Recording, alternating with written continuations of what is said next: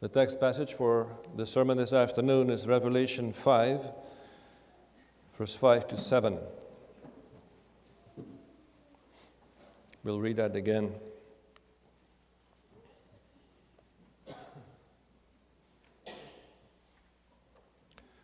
But one of the elders said to me, "Do not weep. Behold, the Lion of the tribe of Judah, the Root of David, has prevailed to open the scroll and to loose its 7 seals." And I looked, and behold, in the midst of the throne and of the 4 living creatures, and in the midst of the elders, stood a lamb, as though it had been slain, having 7 horns and 7 eyes, which are the 7 spirits of God, sent out into all the earth.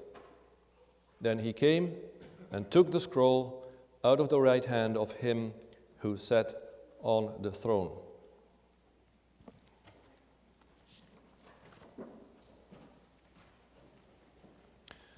The book of Revelation, beloved brothers and sisters, was written at the end of the 1st century. The end of the 1st century. The Lord had ascended into heaven. The gospel had been preached in Asia Minor, in Greece, in Rome, Egypt, various places. And it was a difficult time for the early church. The Lord had ascended to heaven, and they were waiting for him to come back. But they were waiting and waiting. And when was that going to happen? At the same time, there was persecution. The church was not recognized in the Roman Empire, not yet. And every now and then there was a persecution ordered by an emperor or a local governor. And on top of that, within the church itself, not everything was always the way it should be. There was weakness in some places. There was decline in some places. There was false teaching that caused friction and division. You can easily tell that from, if you just go through the 7 letters to the churches in chapter 2 and 3. We don't have time for that, of course. But if you just look at those 7 churches, there is one church that lacks love. There is a church that is persecuted. Then there is a church that is starting to compromise in the faith. There is a church that is corrupt.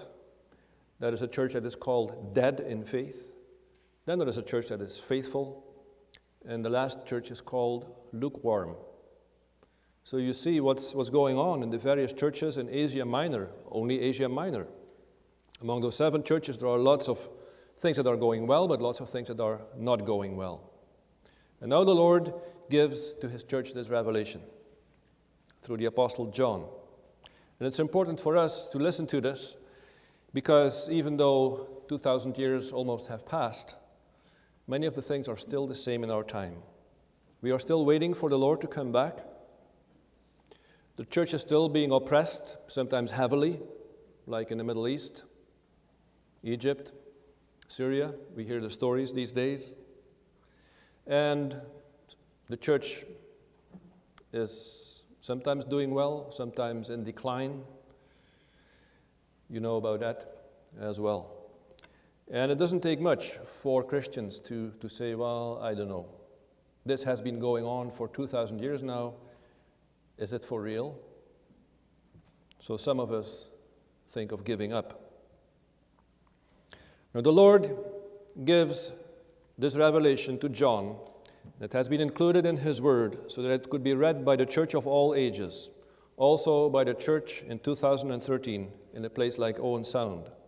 The Lord has given this to us also this afternoon, and the idea is that we would be strong in faith, that we would remember that even if the Lord has not come back yet, he is up there at the right hand of the Father, and he is working out the plan of salvation that is revealed in the book of Revelation. He's working his way through the seals, if you study the book, and through the 7 trumpets and everything that you will read after these chapters. And the intention is that we would learn from it and be strong in faith, that we would tell one another, come on, let's persevere. What is written in the book of God is exactly what we see happening today. So let's not give up, but let's continue and be strong. So, the core, the central vision in the whole book, I think, is what we are talking about this afternoon, when the Apostle John gets this vision of the throne room in heaven, and he sees the Lion of Judah, the Lamb of God, taking the scroll. Earlier this week, I had to submit my theme and my points, and I wasn't finished writing the sermon yet. So I apologize, but it's a bit different now from what's in the bulletin. The theme is simply this: then he came and took the scroll. That is basically what it says in verse 7a. Then he came and took the scroll. And then we are asking three questions. I'm going to answer them. Question number 1, what is the scroll? Question number 2, who is he who takes the scroll? And number 3, what does it mean that he took the scroll? So we'll try to keep it simple. 3 simple questions. What is the scroll? Who is he who took the scroll? And what does it mean that he has taken the scroll? So, what is the scroll? The Apostle John sees this marvelous vision. Let's try to get into it a little bit. It's marvelous, it's impressive what he's seeing. He looks into heaven, and he sees someone sitting on the throne. Obviously, that is God. The one who's sitting on the throne is brilliant in his splendor. John describes it in appearance of jasper and cornelian, beautiful reddish gemstones. Around the throne there is a rainbow of shining emerald, that is greenish color. And then surrounding the throne of God there are 24 smaller thrones with 24 elders seated on them. They are dressed in white, and they have golden crowns on their heads. And from the throne, what he sees is come flashes of lightning and peals of thunders, and 7 lamps are blazing. That's the spirits of God, the Holy Spirit. And what he also sees is there's a lot of activity going on in the throne room. He also sees 4 living creatures, strange creatures. One looks like a lion, another one looks like an ox, the third one has a face like a man, and the fourth one looks like a flying eagle. They have 6 wings, and they are covered with eyes all over. They can see everything. And these 4 angelic creatures are singing continuously. Day and night, John says, they never stop singing, "Holy, holy, holy is the Lord Almighty, who was and is to come." Now, when they say this, when they sing this, it is echoed by a song of praise by the 24 elders. They fall down before God on the throne and worship him, and they sing, "You are worthy, O our Lord and God, to receive glory and honor and power." That is a short summary of chapter 4. An impressive vision. Just imagine all this brilliance, this shining beauty, with God seated on the throne, and the angels, thousands of angels around him, and the 24 elders, 12 for each testament, 12 for the Jewish nation, and 12 apostles, and all that activity around the throne with the angels and the creatures praising God, and the 24 elders who represent God's people joining in. But now, our attention is drawn to a detail. It's like the TV camera has first given us the broad picture, and now, like you know, what they do, they zoom in on a small detail. The camera zooms in on the right hand of God. There is something in the hand of God, a scroll. And not just a scroll, it says, a scroll with writing on both sides and sealed with 7 seals. That's important. The scroll has writing on both sides. What does that mean? Well, anybody who knows the Old Testament would remember the scroll that the prophet Ezekiel had seen, Ezekiel chapter 2. Ezekiel's scroll had words of lament and mourning and woe written on both sides, inside and outside. It described the judgment of God on the unfaithful people of the Old Covenant. And here we have another scroll, an unusual scroll, written on both sides. This scroll also has judgments inside, outside. And again, this scroll has promises that will lead to the salvation of God's people. Now, we are fortunate because we already know what's in the scroll. It's described in the following chapters. And if you know the book of Revelation a little bit, you know what's happened, what will happen. Quickly, chapter 6, verse 1, for example. Now I saw when the Lamb opened one of the seals, and I heard one of the four living creatures saying with a loud voice like thunder, "Come and see." And I looked, and behold, a white horse.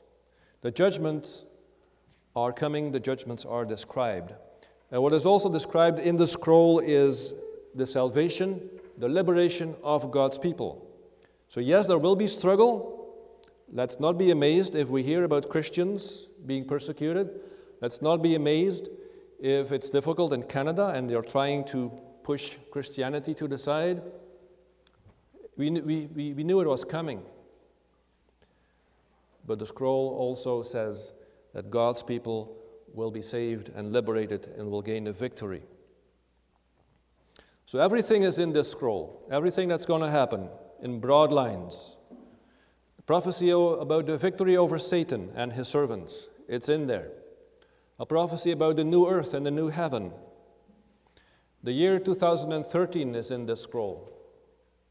You're starting up a new season. It's in there. The year 2014 is in the scroll. And all the years that need to pass by before the Lord comes back. But there is a problem. This scroll is not opened yet. It is closed, and firmly closed as well. You know that the people in those days worked with scrolls, but they would not always seal them. And they would definitely not always seal them with 7 seals. What does this mean? It is sealed with 7 seals. Well, that only happened if a scroll was very, very important. For example, if it was the will of a very important person, someone who had lots of possessions. Such a person might ask, like a lawyer, and they would make a will, and then they would call in 7 witnesses who all had to place their seal on the scroll, on the will. And nobody was allowed to open this will, of course, until the maker had died. And when that happened, when the maker died, the seals had to be broken by somebody who was authorized to open the will. And that person then had to make sure that everything that was written inside should happen exactly according to the wishes of the maker of the will. Now that tells us something about this book, the scroll. It is the book that contains all God's plans and promises for the punishment of his enemies and for the salvation of his people. It's a book that tells us that there will be a lot of affliction and strife, but that the victory belongs to God and his people. The future of the church is in the scroll. Your salvation, my salvation is in the scroll. The only thing that needs to happen now is that someone who is authorized should come and take the scroll from the hand of God and open it, and then history will start to unfold, and at the end we will have the new heaven and the new earth. This leads us to the second question. Who is the person who can open the scroll? Who is he? And now there is a problem. John sees an angel, a mighty angel it says, proclaiming in a loud voice, "Who is worthy to break the seals and open the scroll?" Now we understand this is an important question, right? Because if there is nobody who is worthy, the scroll cannot be opened and God's plans cannot be carried out. So the angel asks for somebody. So there is a sense of anticipation in heaven, in the throne room. Okay, the angel is asking for somebody to step forward and open the scroll with God's plans. And then nothing happens. No one from the ranks of the angels steps forward to say, okay, I will take the scroll. No, nobody. Perhaps somebody from the 24 elders? No, nobody steps forward to say, I will take the scroll. And John's sense of anticipation changes to anxiety. Is there nobody who can take the scroll? You can imagine John, as he sees this vision, looking around. He knows the scroll is important. He knows it contains the plans of God. Somebody should open it, otherwise there is no future for the church. I once heard an African pastor preach on the same passage, and he did it this way. It's kind of neat. So he describes John as looking around, and he describes the angels and the elders looking around among each other. Who can open the scroll? And then they all look at Moses, who is there in heaven. For sure, he is important. He can take the scroll. But Moses shakes his head. He says, no, I'm not worthy to do this. Then they look at Elijah. For sure, Elijah, he was a great prophet. He can open the scroll of God. Elijah shakes his head. He cannot do it. He says, I'm not worthy to do this. Then they go on, they look at Adam. You're the first man on earth. You can do this. And Adam starts to weep. He says, no, I'm sorry, I'm not worthy. It is all my fault that this all happened. That's a very vivid way of describing the tension in the throne room. Who is worthy to open the scroll? And John, when he sees that there is nobody, he starts weeping. Chapter 5, verse 4. So I wept much, because no one was found worthy to open and to read the scroll or to look at it. Isn't this a dramatic description of our need for a Savior? If you look around in the throne room of God, among the angels, among the leaders of the church, the prophets of old, there is no one who is worthy to open the scroll of God. Not Moses, not Samuel, not Elijah. No one can step forward and say, I can do it, I can take the scroll and open it. Because even the best believers of the old days were still sinners. But now, pay attention. John is the only one who is weeping. No one else is weeping. So one of the elders turns to John and says, do not be concerned, do not weep. There is someone who can open the scroll. And the elder continues and says, see, the Lion of the tribe of Judah, the Root of David, has triumphed. He is able to open the scroll and to loose its 7 seals. So John is encouraged. You can imagine him wiping the tears from his eyes, breathing a sigh of relief, and now he looks up in anticipation. What does he expect? He expects a mighty lion, the Lion of Judah, to make his entrance into the throne room and then take the scroll from the hand of God. It's another dramatic moment. He expects this Lion of Judah, and then what does he see? I looked, and behold, in the midst of the throne and of the 4 living creatures, and in the midst of the elders stood a lamb, looking as if it had been slain. A lamb looking as if it had been slain. Not a lion, but a lamb. 7 horns and 7 eyes, which are the 7 spirits of God. Now, of course, we all know who this is. It's our Lord Jesus Christ. He is the Lamb of God. He is the Lion of Judah.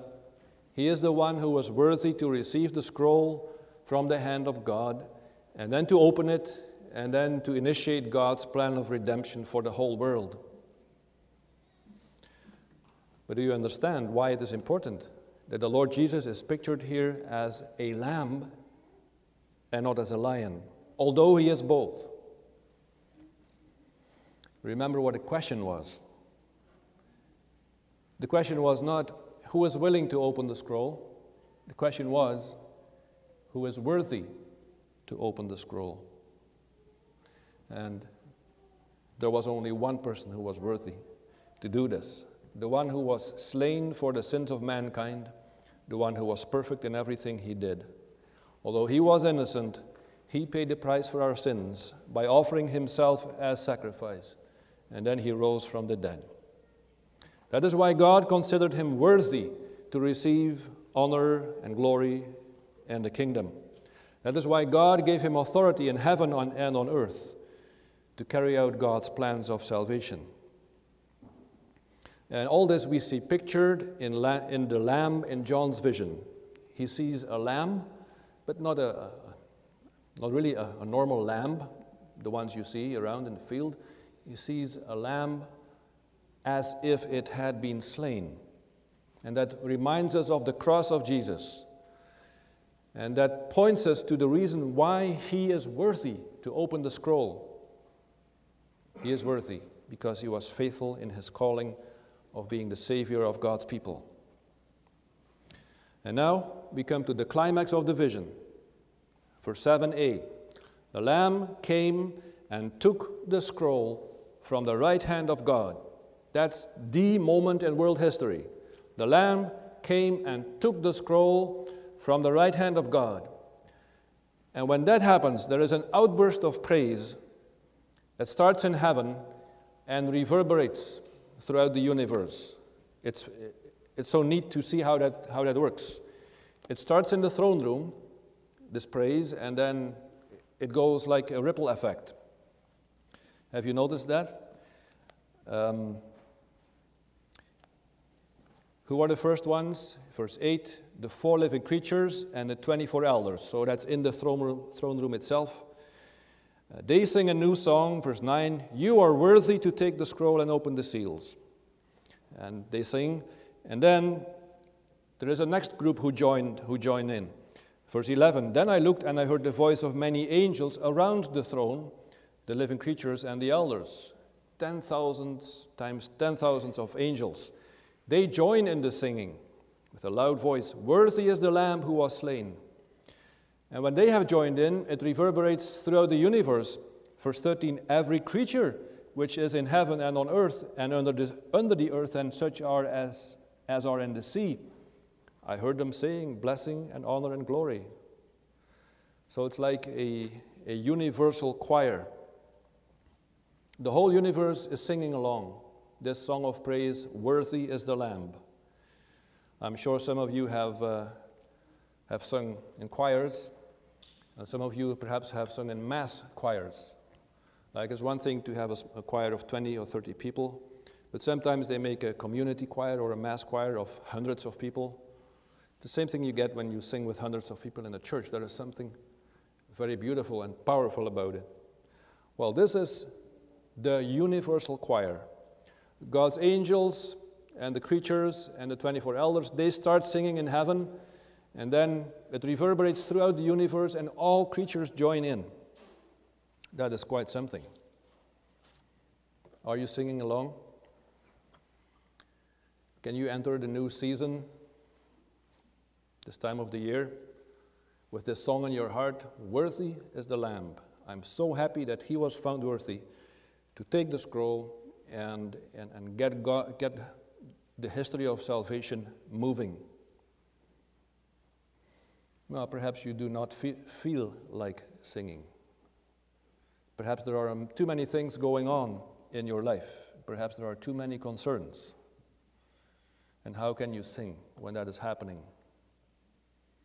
Well, it is still possible if you understand what it meant for the Lord Jesus, what he had to do to be worthy to take the scroll from the hand of his Father.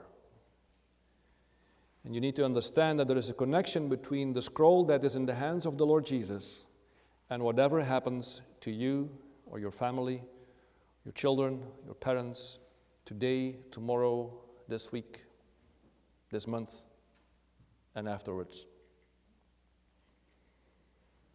And that leads us to the third question. What does it mean that the Lord Jesus, the Lamb of God, took the scroll? What is the message of that, and the impact on our lives?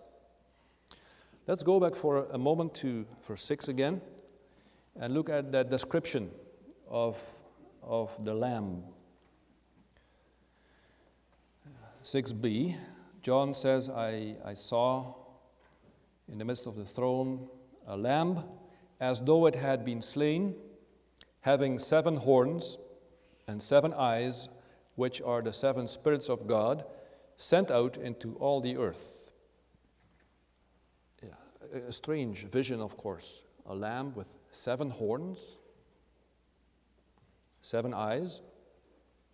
What are the 7 horns? Well, that's a symbol of power, of course. And that is what we know about the Lord Jesus. When he departed from earth, he told his disciples that he had been given all authority in heaven and on earth, and that he is using that power to carry out God's plans of salvation. 7 horns. He is powerful to do it. He's willing to do it. 7 eyes, 7 spirits of God, points to his ability to oversee the world. The Lord Jesus is in heaven, but he is with us as he has promised. And he asks us, even though he is in heaven, he asks you and me, remain in me. It's a wonderful thing to reflect on. The Lord is in heaven. We are here on earth. We are sitting here in church this afternoon, and he says, remain in me. How can you remain in somebody who is up in heaven? Well, he's in heaven, but he's also here with us. And the connection is through the 7 spirits of God, through the Holy Spirit. So these are wonderful things. It's a reality that is not seen by the eye, but nonetheless it is experienced in the lives of God's people, that the Lord is with us and that the Holy Spirit comforts us and guides us as much as we want that. So the Lord Jesus Christ is portrayed here as all-powerful and omnipresent, and through his Spirit he is here with us in Owen Sound, in the congregation, and in our homes. And he is with us in Hamilton, and he is with the missionaries that are working out the plans that are in the scroll of God. He is the one that has the scroll in his hands, and he's making sure that everything that is written in this scroll is going to happen, everything for sure. If you believe that, the strange thing is that you will also see it happening. If you don't know it, if you don't believe it, you don't see it. But if you were to study the book of God, and especially the 7 trumpets, the 7 seals, and what it all means, you will see this is happening. We see judgments, we see disasters in nature. It's all described in the scroll. But we also see that God's people are being gathered together and that they are gaining a victory over Satan. Yes, Satan is attacking them, but Satan is not able to overpower them. May I mention one example? I think it was this past week, or the week before, that it was in the news that in Syria there was a Christian village that was overrun by Al-Qaeda. And all of a sudden it was in the news, and why does this happen? Is there politics behind it?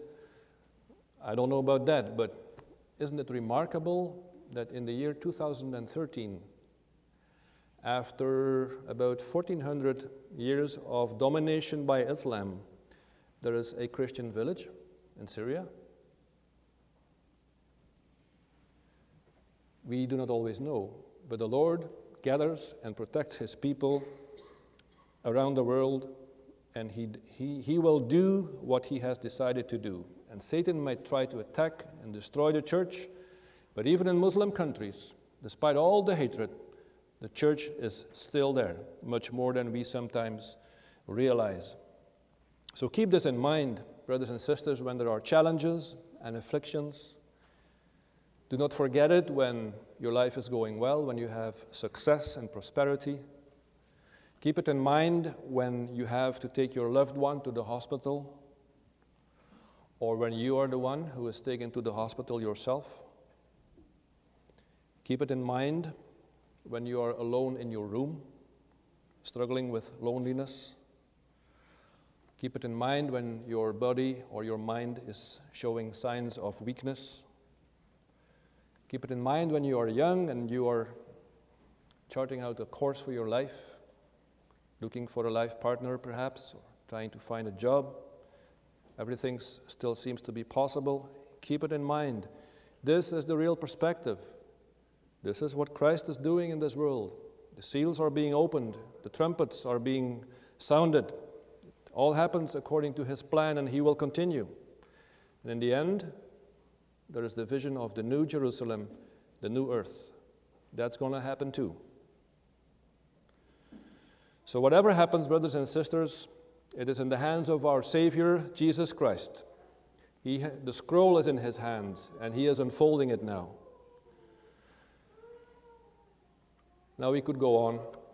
There is so much to say about this. I will say two more things, briefly. The first one is this. If this is the perspective that we get from our text, what is the calling in general for each and every one of us? The calling is, persevere. Do not give up. Do not give in to the thoughts that, oh, things are bad for the church and our church is not that strong either. Whatever you might think, or my faith is not that strong. Do not give up. The Lord has given us this vision in order that we might believe that He is in control and that we should just have faith in Him. He will work it out. And our calling is to have faith in Him. That is the first thing. Persevere. And the second thing is, what are we to do in our everyday life? Look at verse 10. They sang a new song, and then in verse 10 they are singing, and He has made us kings and priests to our God, and we shall reign on the earth. Now you know, kings and priests, that we can have another sermon on what that means, to be kings and priests. I'm not going to do that. But just a reminder, that is what we are called to do, to persevere and believe that Jesus, our Lord, is working everything out according to the plan of God, and He makes us to be kings and priests as servants of the Lord. Look at your life from that perspective. Today, Sunday, tomorrow, Monday, Tuesday, Wednesday. Do not look at yourself from the perspective of the world. The world looks at people a certain way, whether you are productive, whether you have money, whether you are physically attractive, things like that. The Lord looks at you from another perspective. The Lord has made you to be kings and priests. That's everyone. Not those who have a lot of money, not just those who are physically attractive.